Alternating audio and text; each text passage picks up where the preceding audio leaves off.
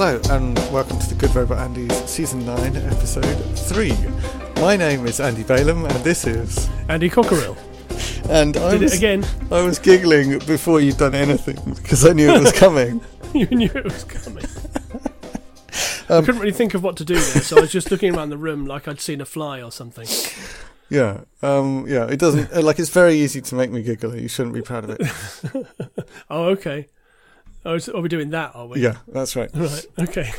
Fair enough. And the thing that we're going to talk about this evening is... it's a movie, and it's called Possessor. Possessor. And having not seen it, not seen any trailers for it, never heard of it before, I'm going to give you a brief summary and review of Possessor. Okay. Possessor is like a sequel to Repo Man, where a one-handed... It's gritty. It's very gritty.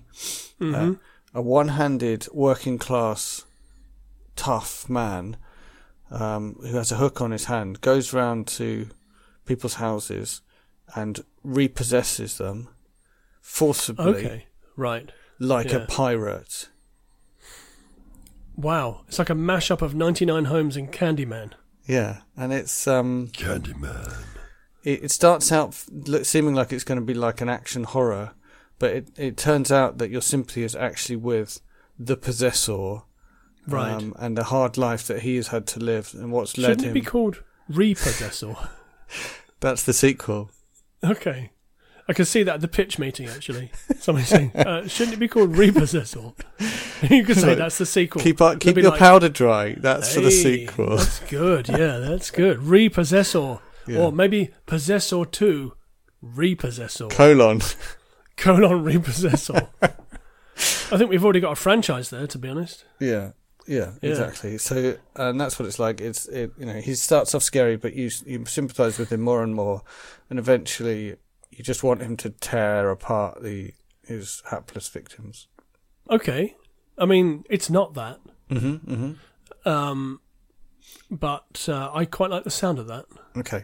I could see that working in the style of A Scanner Darkly, the Richard Linklater movie. So if it's I think the big problem with it as an idea is that it doesn't fit at all with the name, which was the thing is that the name was the main thing that I was supposed to be fitting in with.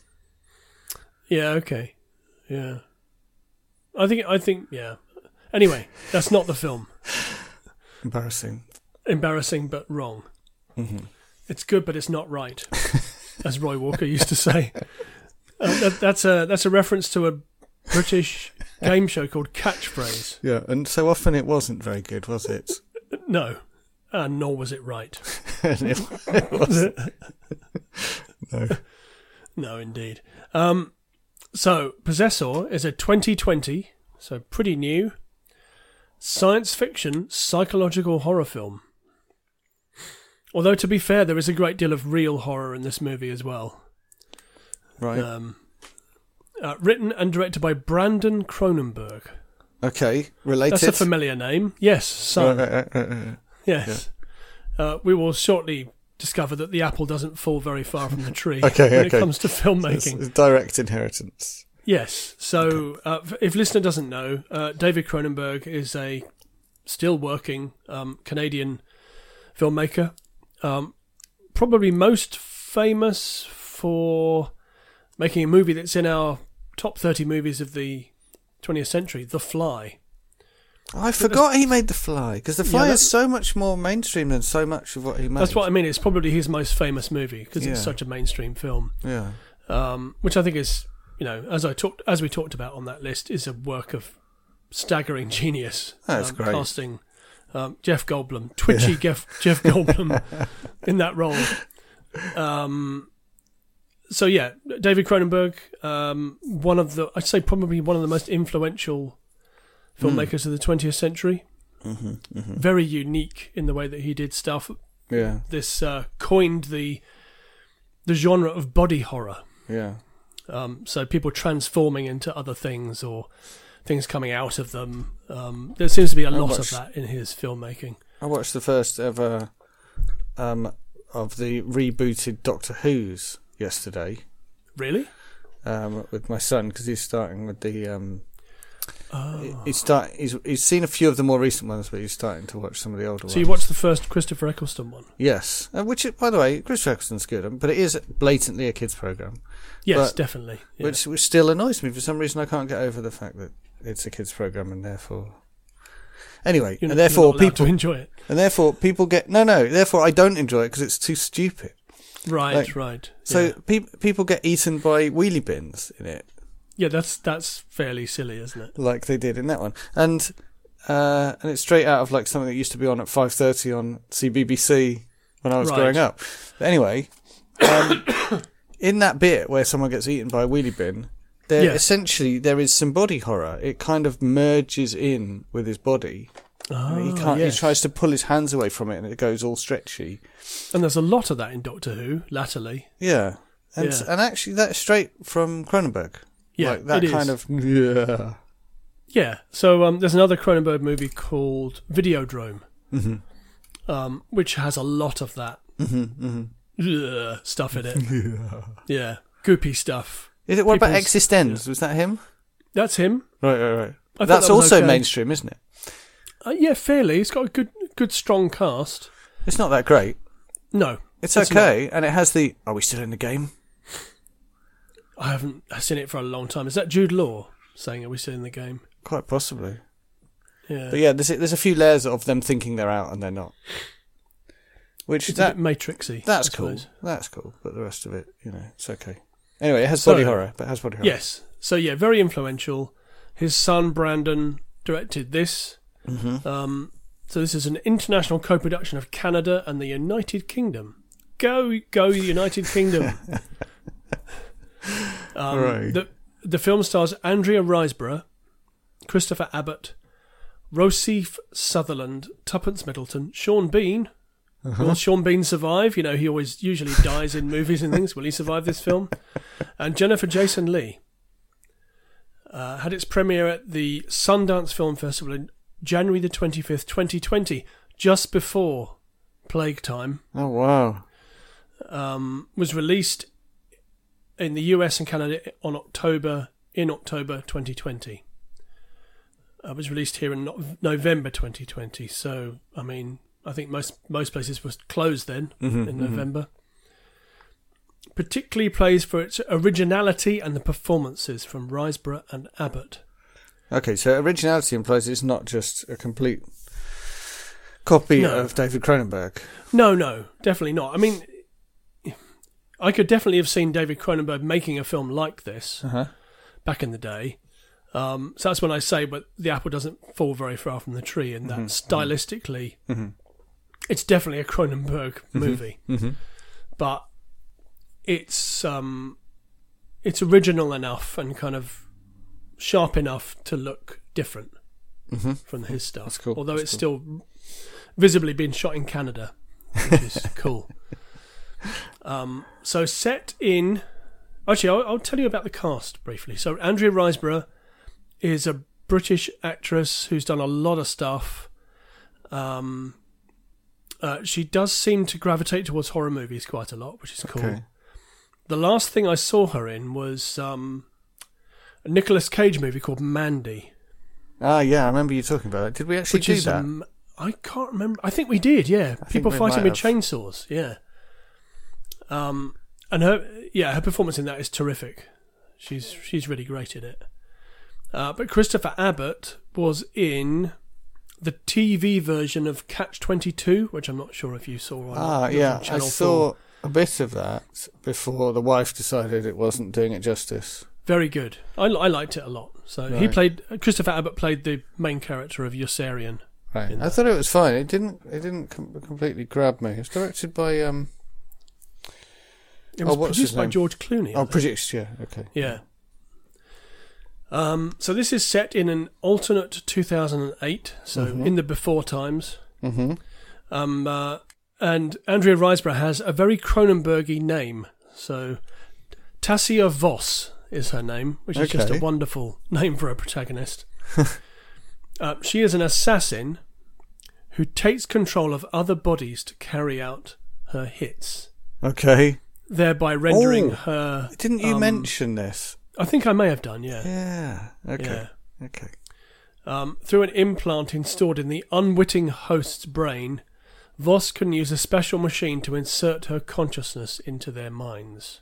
Nice. So this is really gruey and all that kind of stuff. Oh, is there a lot of... There's grue involved in getting into There is some grue, yeah, definitely some grue. How did you get in by, like, sticking your fingers through their skull or something? No, not really. So they have... it's kind of... sort of 2001 style, very clinical surgical procedure that takes place. Okay. She works for an agency that carry out these hits. A shadowy... Well, obviously shadowy. They're not that upfront about it. No, not at all, no. And she returns to her own body by forcing the host to commit suicide at the end of each job. Oh, wow, that's dark. Thereby rendering them... The person did it, then they killed themselves. Yeah. So that's the end of the line, basically. They don't actually know who did it. But due to the amount of time spending time in other people's bodies and in their consciousness, she struggles with detachment and sort of asserting her own identity. That makes sense. And fully separating herself from her work, with her interactions with her husband and her son. Yeah. She practices assuming her normal persona. Right. But she's not doing very well at it. Yeah. Basically. But her handler, who is played by Jennifer Jason Leigh, who's great to see in a movie. I haven't seen her in a film for a long time. She is critical of her desire to remain connected to her family. She thinks she could you need to cut yourself off from it. It's affecting your ability to be an assassin, basically. Right, yeah. So it's a classic story of a working mother trying to balance two worlds. Yeah, absolutely. Yeah. But despite her fragile mental state, she agrees to perform a hit on wealthy CEO John Parr. So I've just given away. Sean Bean's going to die. Yeah, he's the target, basically. By possessing his daughter's fiancé, Colin Tate, played by Christopher Abbott. So yeah, she possesses him, right, to get close to him. So she tries to. Oh, you've gone. You've disappeared. But I'm going to carry on anyway. You're back. There you are. She partially succeeds, but doesn't entirely succeed in offing him. Okay, that sounds... In a very nasty scene. There's some, as I said, although it says a psychological horror in the synopsis, there's some pretty full-blown bloodletting in this film. Right, okay. Which is quite gruey. So she fails at that, and I'm trying to dance around like the gruiness and the nastiness, as this is a family podcast, but she then realises that Tate has become aware of her presence. So, okay, this is the person she's possessing. Yes, which then causes her to have a very strange sort of waking dream where she's both him and her at the same time. Okay, so normally are they living their life normally, but then she's kind of in the background, and then she takes over at the critical moment? Exactly, yes. Okay. Yes. Okay. But he's become aware of her. Okay. Which is a massive problem. Yeah. Really. Yeah. There's then this battle for supremacy, basically. Which is pretty powerful stuff.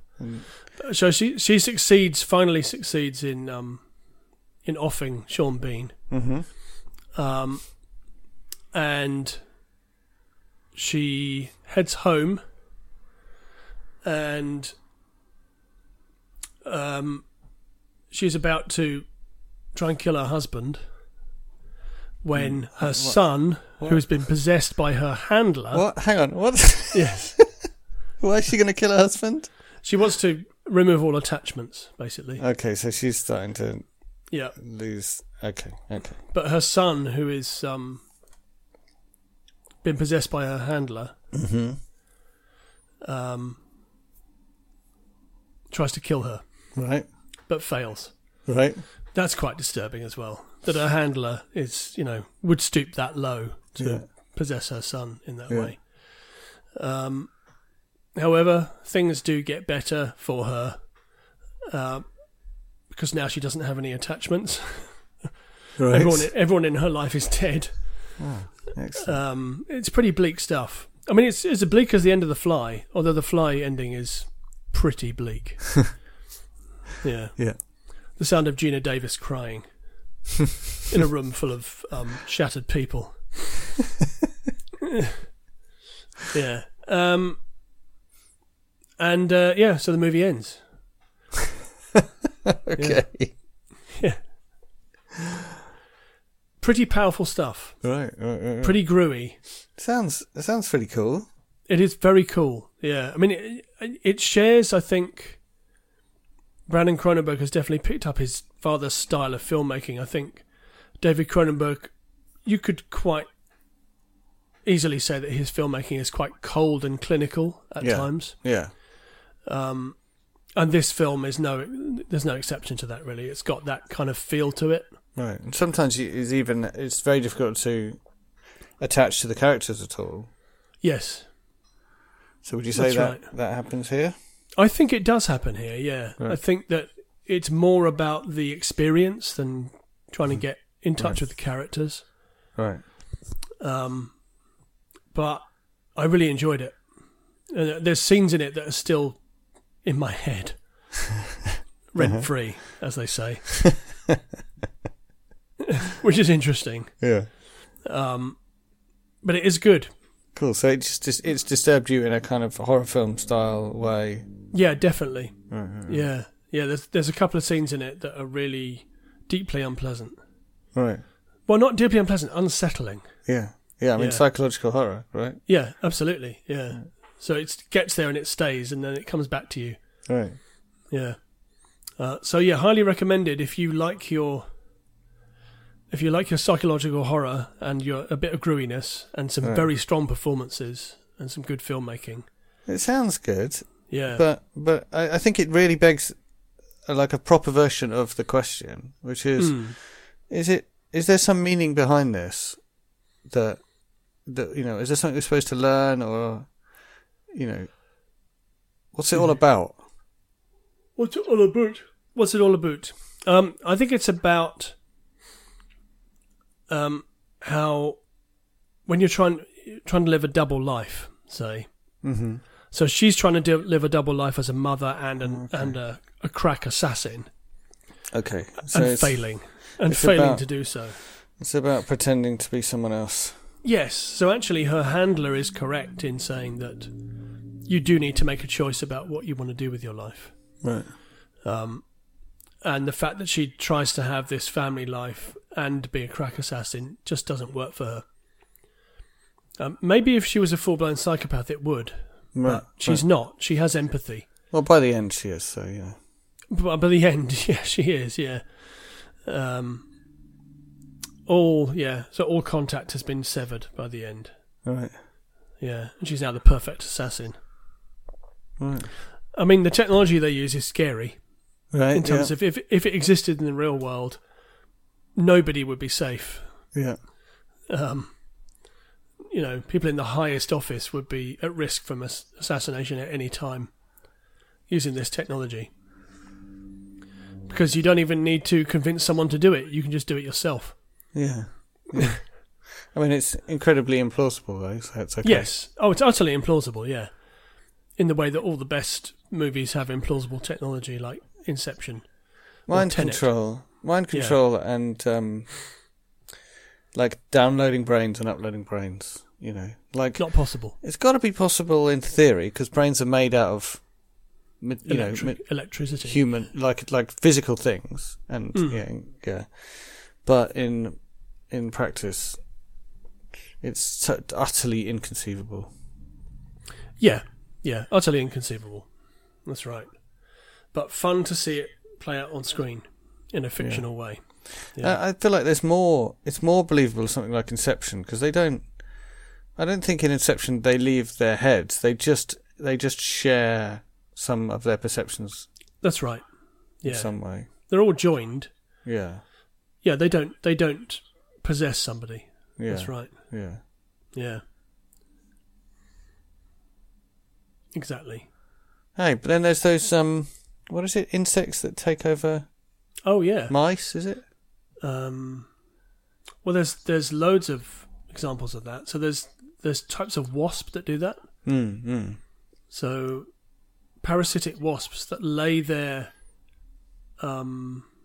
eggs inside another insect, like a moth or something, and then as the eggs hatch and grow into little gribblies, they drive the moth crazy, and then the gribblies then just eat it alive whilst it's still flying around.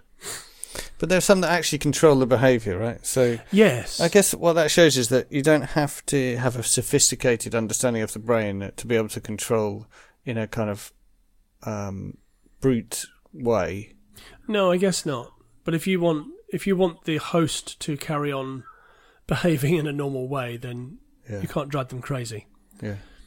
Yeah. You've got to do so in a way that is unobtrusive. Yeah. Listen to us talking about setting up a assassin business. We're not doing that, by the way. I didn't realise we were. No. Well, maybe we are. Maybe we're not. That sounds good. Sounds like proper horror. Yeah, it's good. I think Rotten Tomatoes has got a 93% rating. Mm-hmm. That's good. It says, further refining his provocative vision, writer-director Brandon Cronenberg uses Possessor's potentially over-the-top premise as a delivery mechanism for stylishly disturbing thrills. Mm-hmm. That's fair. I didn't know he'd done anything else, actually. Let's see what else he's done. As a man looked something up on the internet. That reminds me, I was gonna look something up to talk about later. I'll do that now. Oh, he made a movie called Antiviral, which I've heard is very good. Oh yeah.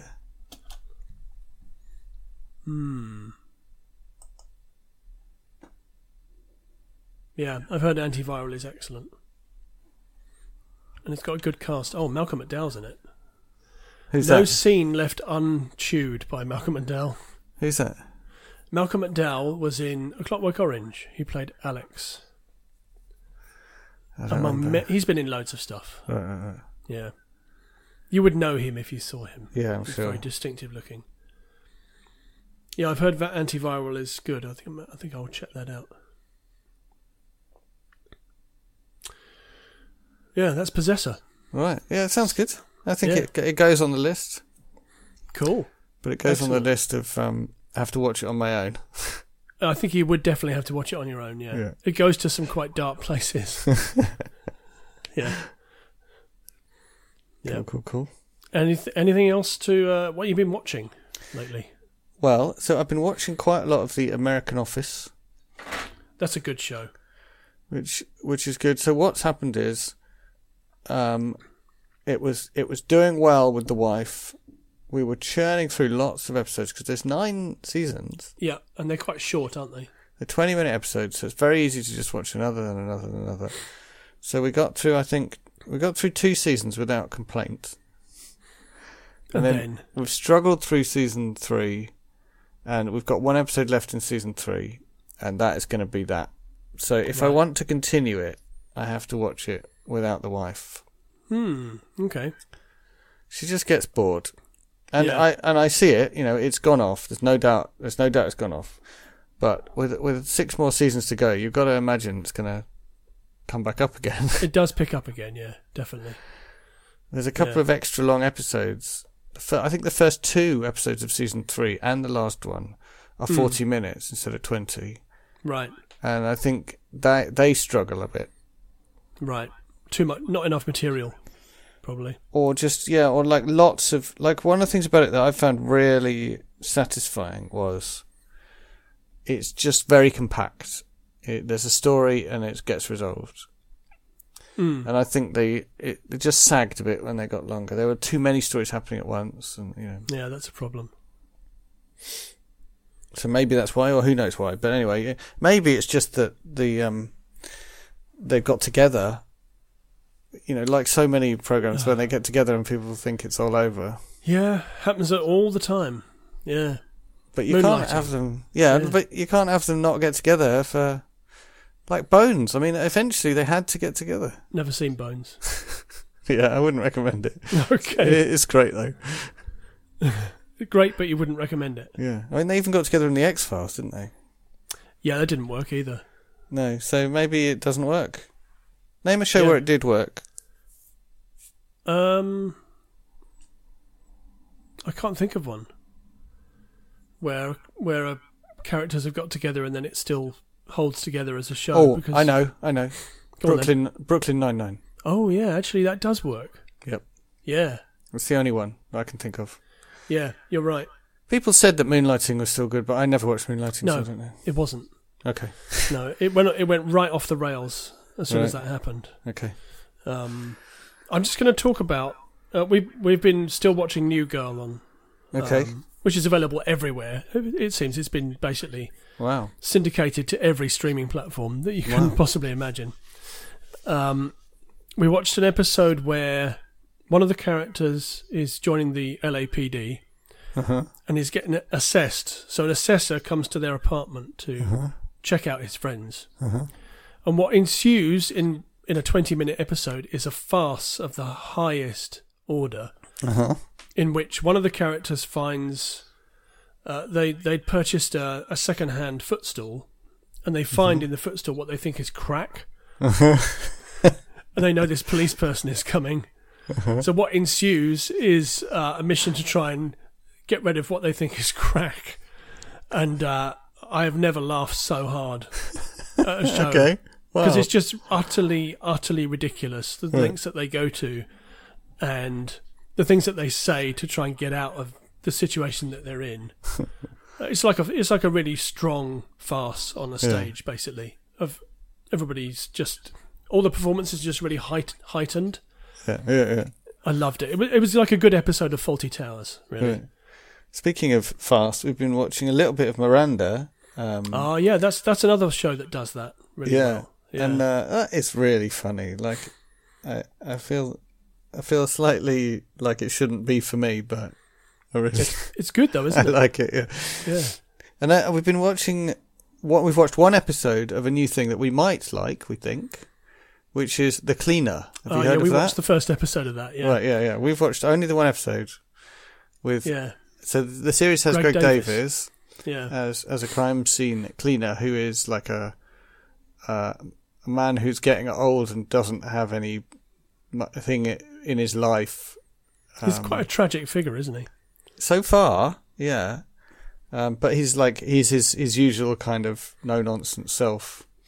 And then it appears to have stars, like cameo appearances every episode by a star, and the star was Helena Bonham Carter in the first episode, who was remarkably she is great when she gets a chance to do her job properly. Yeah, and not be eccentric. Yeah, and so when she's not being directed by what's his name, her husband, Tim Burton, ex-husband, of course, because it's Hollywood. Yeah, of course. She was really good. Yeah, she's fun, isn't she? Yeah. Yeah, good performance. So far, looking pretty optimistic. Okay. For The Cleaner. What did you think? What else are we watching? I think it's okay. I found that first episode was a bit thin. So even though it's only half an hour, I thought they struggled for material. Yeah, I mean, it's almost like a play, isn't it? How it's very much just in one location and... Yeah. Yeah. Maybe they're just getting into their stride or something, we'll see. On Prime, we've been watching a show called 9 Perfect Strangers, which is an adaptation of a Leanne Moriarty book. My wife's a big fan of her books. And, okay. It's good. Yeah, it's good. It's got a really strong cast. Melissa McCarthy, Bobby Cannavale, Michael Shannon, Nicole Kidman. Yeah, it's a really, really good cast. It's about a group of people who go to this retreat to be healed. None of them know each other, hence the title. and then things rapidly go south. Basically, right. They don't just all get healed and go home. Not yet, no. That's good fun. And we're catching up with, on iPlayer, a show called Back to Life. Oh, yeah, we tried to watch that and it was too depressing for the wife. It's fairly bleak, but it rewards. It right. does reward. I'm sure. Definitely. But it surely is a tearjerker. It definitely is, yeah. Right, it's quite bittersweet. Yeah. Also been enjoying Vigil on the BBC as well, the submarine drama. Right, okay. We've been watching more Lupin. Oh, yeah. Lupin. So season 1 ended on a cliffhanger and season 2 has now begun. This is on Netflix. So he's like a scam artist, but he's like an artist at it. Oh, okay. He's so he very takes pride cool. in his work. Yeah. So then very quickly it goes from being just like cool heists into his backstory and then him trying to bring to justice the people that did the awful thing in the past. Okay. Which is what he's been working on now for a while. So the cliffhanger was that someone close to him was in trouble, and that's been continuing from there. So he's still trying to bring the bad guys to justice. So it's definitely really good. I'm definitely quite invested in it, and I really like heisty type stuff. So all I'm hoping is, like, instead of it being like end of season 2, there's another cliffhanger because everything's gone wrong. What I'd like is for end of season 2 to be, he does a really cool heist and then everything's just fine after that. But that's not what's going to happen, though, right? Yeah, I don't think it's ever happened before, but yeah. One show that's back on Netflix is Sex Education, which you may have heard of. I think you've mentioned it. I don't remember what you said. So that's come back for a 3rd series. Right. And this series, Jason Isaacs joins the cast. Always. Can't go wrong. I love him. I think he's great. I'm looking forward to that. So there's a lot of good stuff around at the moment. Yeah. Oh, Bake Off's back as well. And Taskmaster is about to start on Thursday. There's just so much good stuff on. I know you don't like Taskmaster, but we're looking forward to it. That's a show that suffers from the not enough material to fill its running time. For me anyway. Yeah. Oh, it's a good family show for us, and also Bake Off. I don't know whether the kids will tolerate Bake Off anymore. They might do, but Bake Off was a Sunday evening watch for us, and so was Taskmaster. So having both of them back is spoiling us. With these, you are spoiling us. Yes. That's a reference to a Ferrero Rocher advert from the 1980s. Yes. Yes, it is. If Ferrero want to give us some, money, we'd be happy with that. Right. Or would we?